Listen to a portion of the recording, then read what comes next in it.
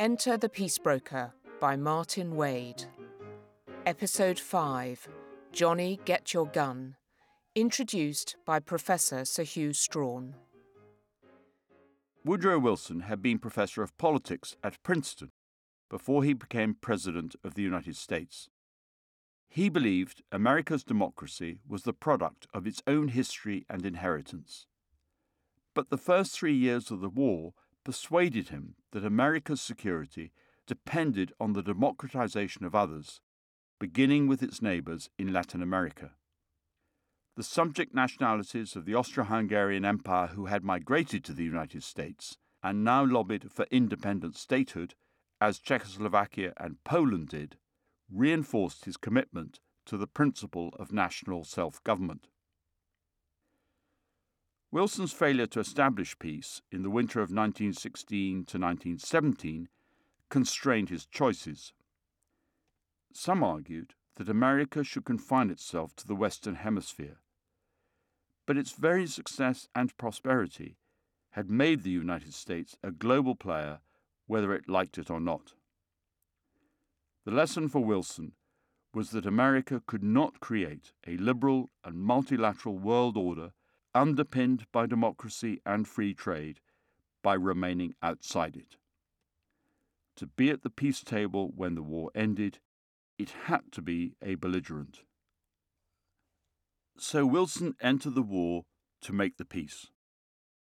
He stressed his country's higher motives by insisting that it was an associate and not a full ally. In early 1918, the British and French armies were desperate for more men and wanted to draft small American formations into their higher commands. But President Wilson and General Pershing insisted that the American Expeditionary Force fight as a fully independent national army. They wanted to make a political as well as a military point. The Allies were also desperate for American supplies. On the 28th of November 1916, the Federal Reserve Board had warned Americans that they had overinvested in the possibility of an Allied victory.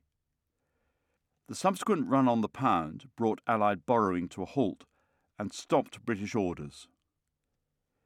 With the US entry into the war, the hiatus in Allied orders could be overcome. The core problems now were how to reconcile competition between the Allies for American resources and how to allocate tonnage between goods and troops. To address these issues, Britain dispatched a mission to the United States to sit alongside its embassy.